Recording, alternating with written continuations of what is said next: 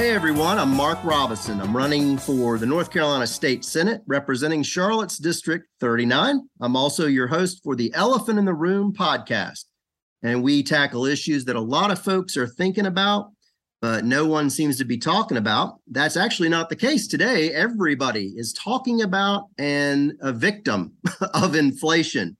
We like to say it's the 70s again, but without the Wi-Fi. It seems like everything is getting more expensive. And I'm very happy today to have somebody that's going to know and tell us a little bit about this and how they're affected.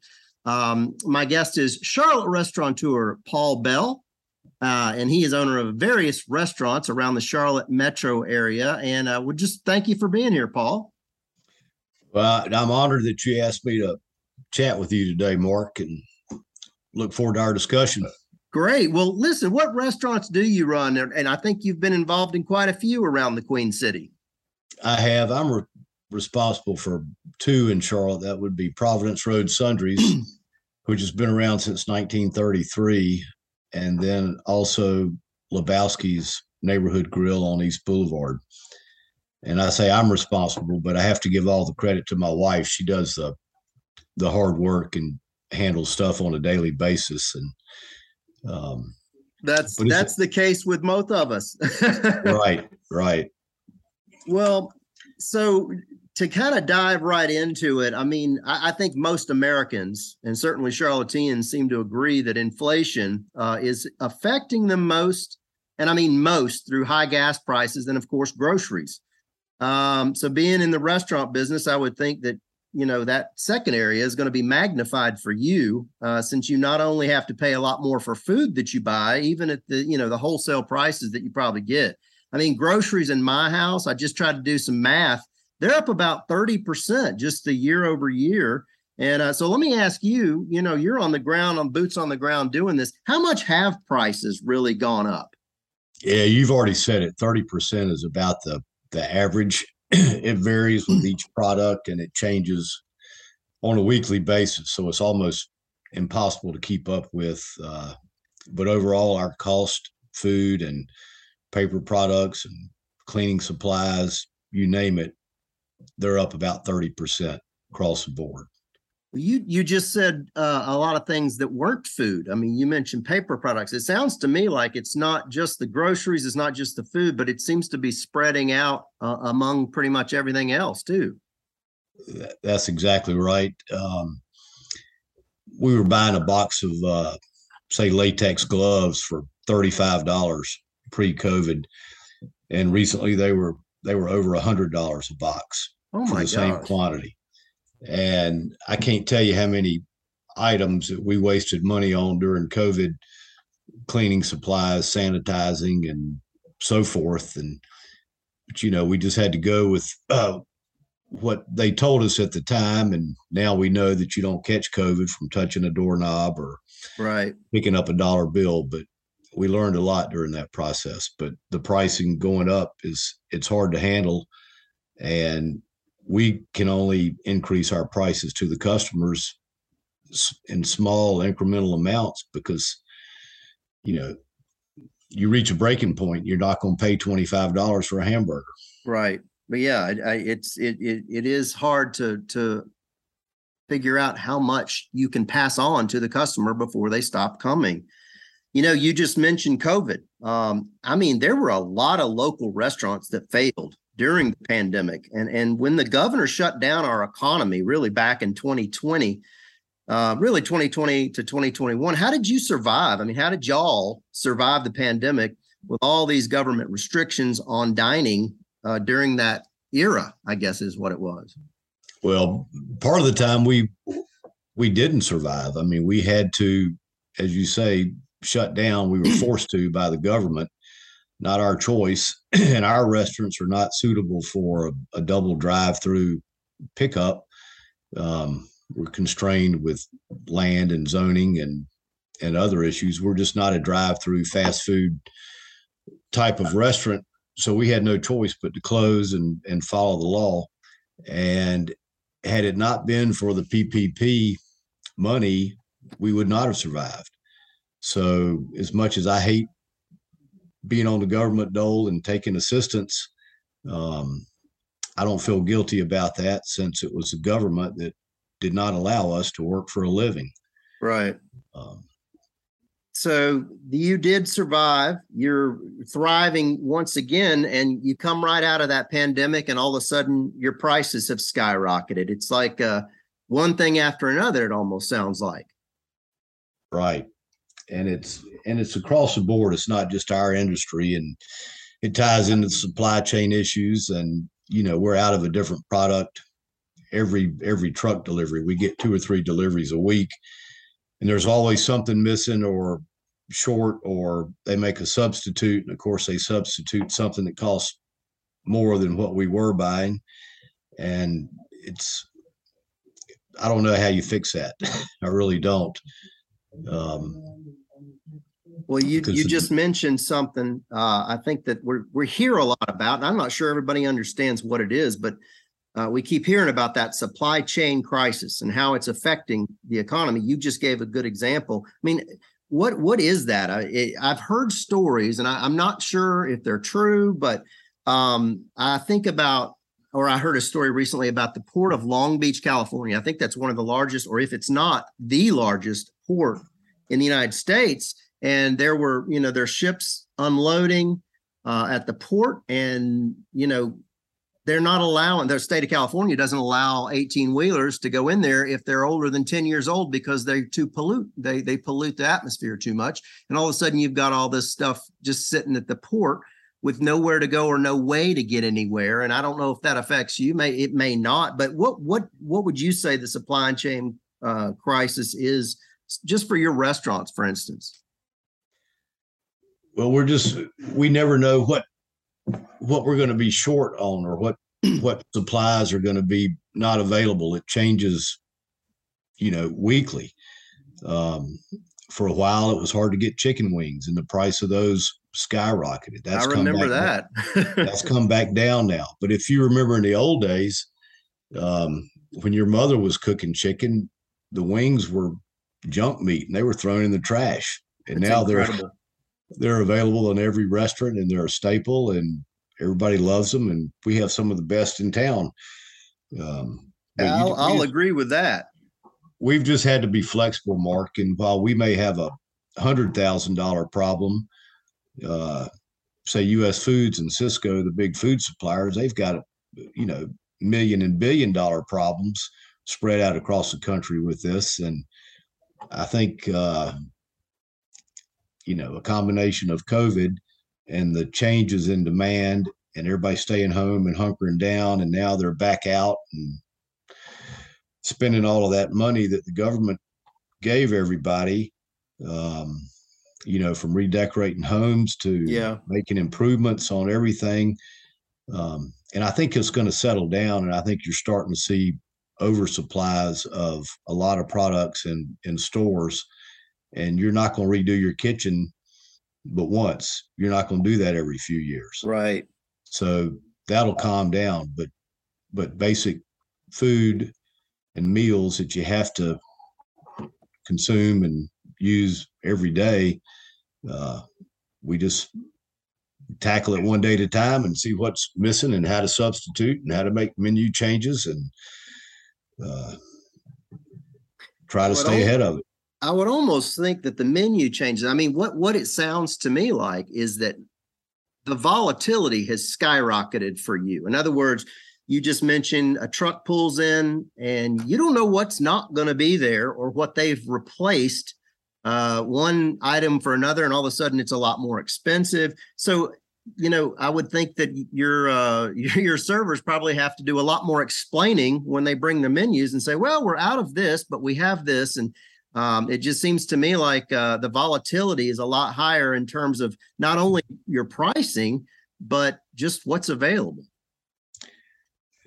That's true. And I'm glad you mentioned servers, because I'd like to talk about them for a minute. I'm changing Absolutely. the subject on you a little bit, but we care about our staff a lot. And we want to make sure that, that not only they make a decent wage, but they make a good living, and they don't have to have a second and third job. And our servers really pride themselves on taking care of their customers. Right. And they're in the hospitality business, and people forget that. And so they've had to do a lot of explaining and saying, please be patient. We're short staffed today. And, we'll be right with you. We're doing all we can. And it's been really interesting during COVID. Most people are understanding and more patient and more generous. And then there's a few who aren't and just are rude and demanding and not very good tippers and so forth. But I don't know. I've gotten a lot of pleasure out of the few times I'll go through a fast food drive-through, and maybe I just order one single item and the bill's $6 or $7, and you give the person at the window a $10 bill and say, keep the change. And they count it out and they hand it to you, and you go, no, that's for you. Just take it. Thank you for working today. And you get the biggest smile on their face. I bet you do. It's so rewarding to let those people know that they're appreciated for staying out there in the real world and working and not hiding behind a computer at home. Well, you mentioned, short staffed was kind of the key word there, was the fact that, when you're short staffed, that makes it even harder, obviously, for the people that are willing to come to work. And, since before COVID, it seems like the labor market, and I'm going to go down and say that, especially with the restaurant industry, that changing labor market really has affected everybody. I mean, the government checks that were sent out to millions of Americans during the pandemic, those ran out, but it seems like restaurants are especially having that hard time finding them and retaining employees. And you did mention short staffed. Are you finding that to be true? It's extremely true. My wife and I had a board of directors meeting this morning, and that was the subject matter. And we just cannot find enough staff, people that want to work and make a career of it. And it's not the money. We're paying well above market, and they make good money. People are just leaving the hospitality industry. Did they ever tell you where they're going? Yeah, and it's all across the board. You have the obvious answers, like they're working for Amazon or Lowe's or Target, or they're Uber drivers or something like that. But we had one guy who was a computer whiz, and the OnStar system in your car that comes on if you're lost. Yeah. Well, he runs that. And so he's got a bunch of computers in his home, and he can sit there and do all of that and manage that. And he enjoys it. It's a whole career change. Others have decided to go back to school, or they get married, and they don't have to work. It just varies all across the board. But in general, there's a huge shortage, and we struggle with that daily. It seems like, it seems like it hit the restaurant industry first, and all of a sudden, I'm starting to see shortages. You look at the Charlotte Mecklenburg Police Department's down 400 officers. CMS, our schools are down almost 400 teachers, which I found ironic. And it'd be interesting to know how many servers that were working 3 years ago aren't doing it now. And you're mentioning where they're going, but it almost seems like they just vanished, but they're still there and they still need to make a living. So it's got to be frustrating for you. I've got to assume that.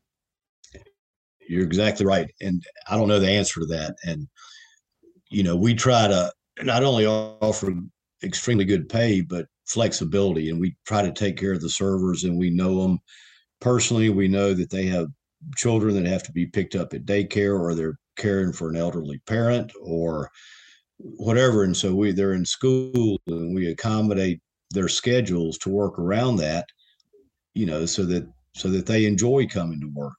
Right. And you mentioned the police. I heard the police chief speak a while back, and he gave an example of he was pulled over for speeding when he was young, and the officer was mean and rude and didn't treat him very respectfully. And of course, that gave him a bad image of of police in Oh yeah. general. And then later on, he was pulled over in a different state, and the officer was polite and treated him with respect and explained everything, um, and made him feel good about getting a speeding ticket because he knew he was wrong, and but Right. he was treated so courteously. So his goal for the Charlotte police officers is for every interaction they have with the public should want to say thank you. And it's all about that attitude and how you treat people. And um, so we keep trying to improve on that. Um, It's kind of that do unto others as you would have them do unto you. The goal. that's right. I mean, do good for that's exactly others. right. And you know, obviously I will tell you, Providence Road Sundries is one of my go-tos all the time. Love that place, and the food's amazing. But you know, a lot of times too, it's the service. I mean, when you deal with people that are glad you're there, there's a big thing to be said for that, and it does come across in your choice of where you're going to go to eat, because so many people, you know, in the last 10, 15 years have switched from cooking at home to going out. And, you know, I would think that not just a supply and demand for, you know, in the wholesale business, but really just the type of people that you hire. It's got to be very selective. And of course, you're paying them a lot more now, right? Yeah, our payroll's way out of whack, and it's I don't know how to fix that either. And you know, in the middle of the afternoon, slow times, we may have 2 or 3 people that have done all of their duties plus more. So they're just standing around, but I need to keep them on because I want them to have enough hours where they don't have to get another job. And then I'm going to need them later on that evening when we get busy. So it's a challenge. It sounds like it's a major balancing act, Paul. I mean, it really is. And then there's a whole other side to our business, and most that people forget about, and that's just all the regulations and the taxes and the licenses and the fees and rules that we have to comply with. In the back office, that takes up a lot of time and a lot of money, and I'm hoping that you, Mark, are going to help keep that in control when you get to Raleigh, because I tried to list all the different taxes and licenses and fees that a small business has to pay, and it's out of control. So I'm hoping you'll make some regulations easier or less. Don't make any new ones. Just sort of let the government get out of the way so people can work for a living. Well, it seems like, and you know, I think I got tired of complaining year after year. You know, I've been in the business world for 25 years, and this is the first time I've ever run for office. And I'm hearing the same thing from people as Mark. If you're going to go to Raleigh, you've got to get government out of the way. And you know, I'm a big fan of Ronald Reagan. He used to say, government is not the answer to your problems. Government is the problem. And I'm a big, you know, this is a free country. This is a nation that is where we elect people to be of the people, for the people, by the people, not this over-regulated, you know, economy. Over-regulation seems like it's the problem, not the solution. Although, you know, you look at what they have in mind is like, I think sometimes, you know, they have something good in mind when there's regulations to keep people safe. But then again, it's also, hey, let's get some more tax revenue. And you mentioned a bunch of taxes that you're paying. So kind of on a happy note, I mean, if you could wave a magic wand, let's say, and make changes to what the government's approach to the economy, and really, like you mentioned, small business, national and state level, by the way, not just Washington, but in Raleigh, to get all this under control, what would you do, Paul? Well, that's a long list. I'd start with, you know, take care of the basics, cut down on crime, educate and improve education, and spend money on infrastructure, stuff that's going to help everybody in the state. and I don't know, just simplify some of the rules, like the whole unemployment or the employment insurance. Okay. As a small business, and I don't know, we have 30 or 40 employees at each restaurant. And during COVID, to help all of them get unemployment, I was spending hours on the North Carolina, whatever it is, website. Yep. And I'd have to do it at 6 o'clock in the morning because it would crash, and the forms you have to fill out and the detailed answers you have to provide, to help them get their unemployment. It was a nightmare. And I would assume or guess that a lot of employers just didn't even do that because it took a lot of time. It sounds like it. Bureaucracy, paperwork, fees. Right. And the payroll related taxes that we have to pay and keep up with. And then, the state will audit you every so often. And then you have to hire an accountant and spend hours gathering records. And then they say, yeah, you've paid enough. It's all good. It's just a never ending nightmare of dealing with the bureaucracy. And, everything seems to be regulated from that to, getting a liquor license. It's really hard to get a liquor license, and the forms and the paperwork you have to fill out, and then the fees that you have to pay every year to ABC. It's crazy. The ABC Commission is something that I'm hearing a lot. Why in the world is the government in the business of selling alcohol and not in the private sector? I mean, I'm always baffled by that one, but they've got a built-in conflict. They need to sell enough to make some money to keep the ball rolling, and then they give half the profits or more to alcohol prevention treatment programs. So kind of like the cigarette industry 20 years ago. Right. Or even some today. Yeah, that's a tough thing for them. And everybody thinks that at a bar or a restaurant, you just, you can sell it for whatever price and you're just printing money. And I think most people don't realize that there are extra taxes and fees involved on restaurants that you don't have to pay. If you go to the liquor store and buy a $5 bottle of vodka, you pay $5. Well, I pay that plus $3.75 per bottle extra. Oh, wow.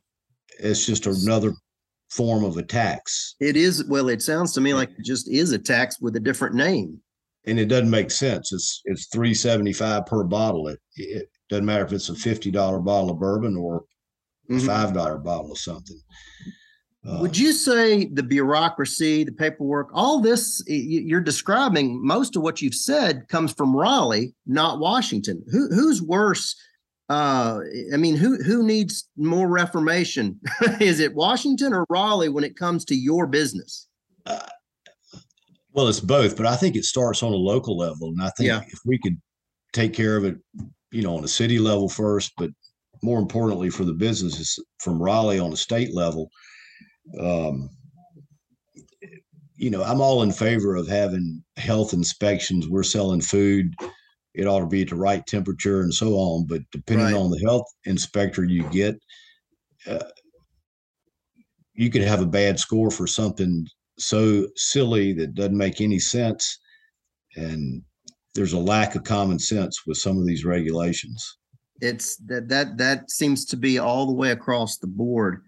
And hopefully we can get something done here in just a few weeks until the election. And this has been really enlightening. I think there's always hope. I think there's a swing back to common sense on its way.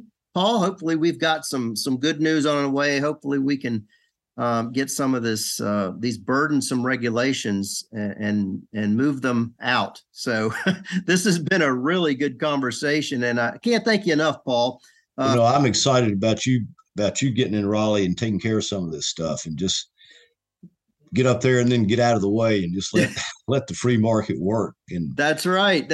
Well, that's exactly what I'm planning to do. So I will need your vote and everybody else's vote in order to do that. But, we need representation in Raleigh.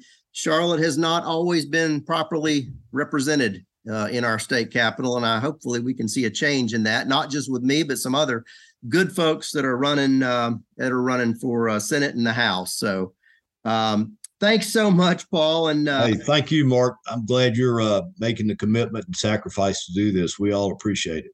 Well, thank you so much. And folks, all of you listening, until next time, have a great day and always be on the lookout for the elephant in the room.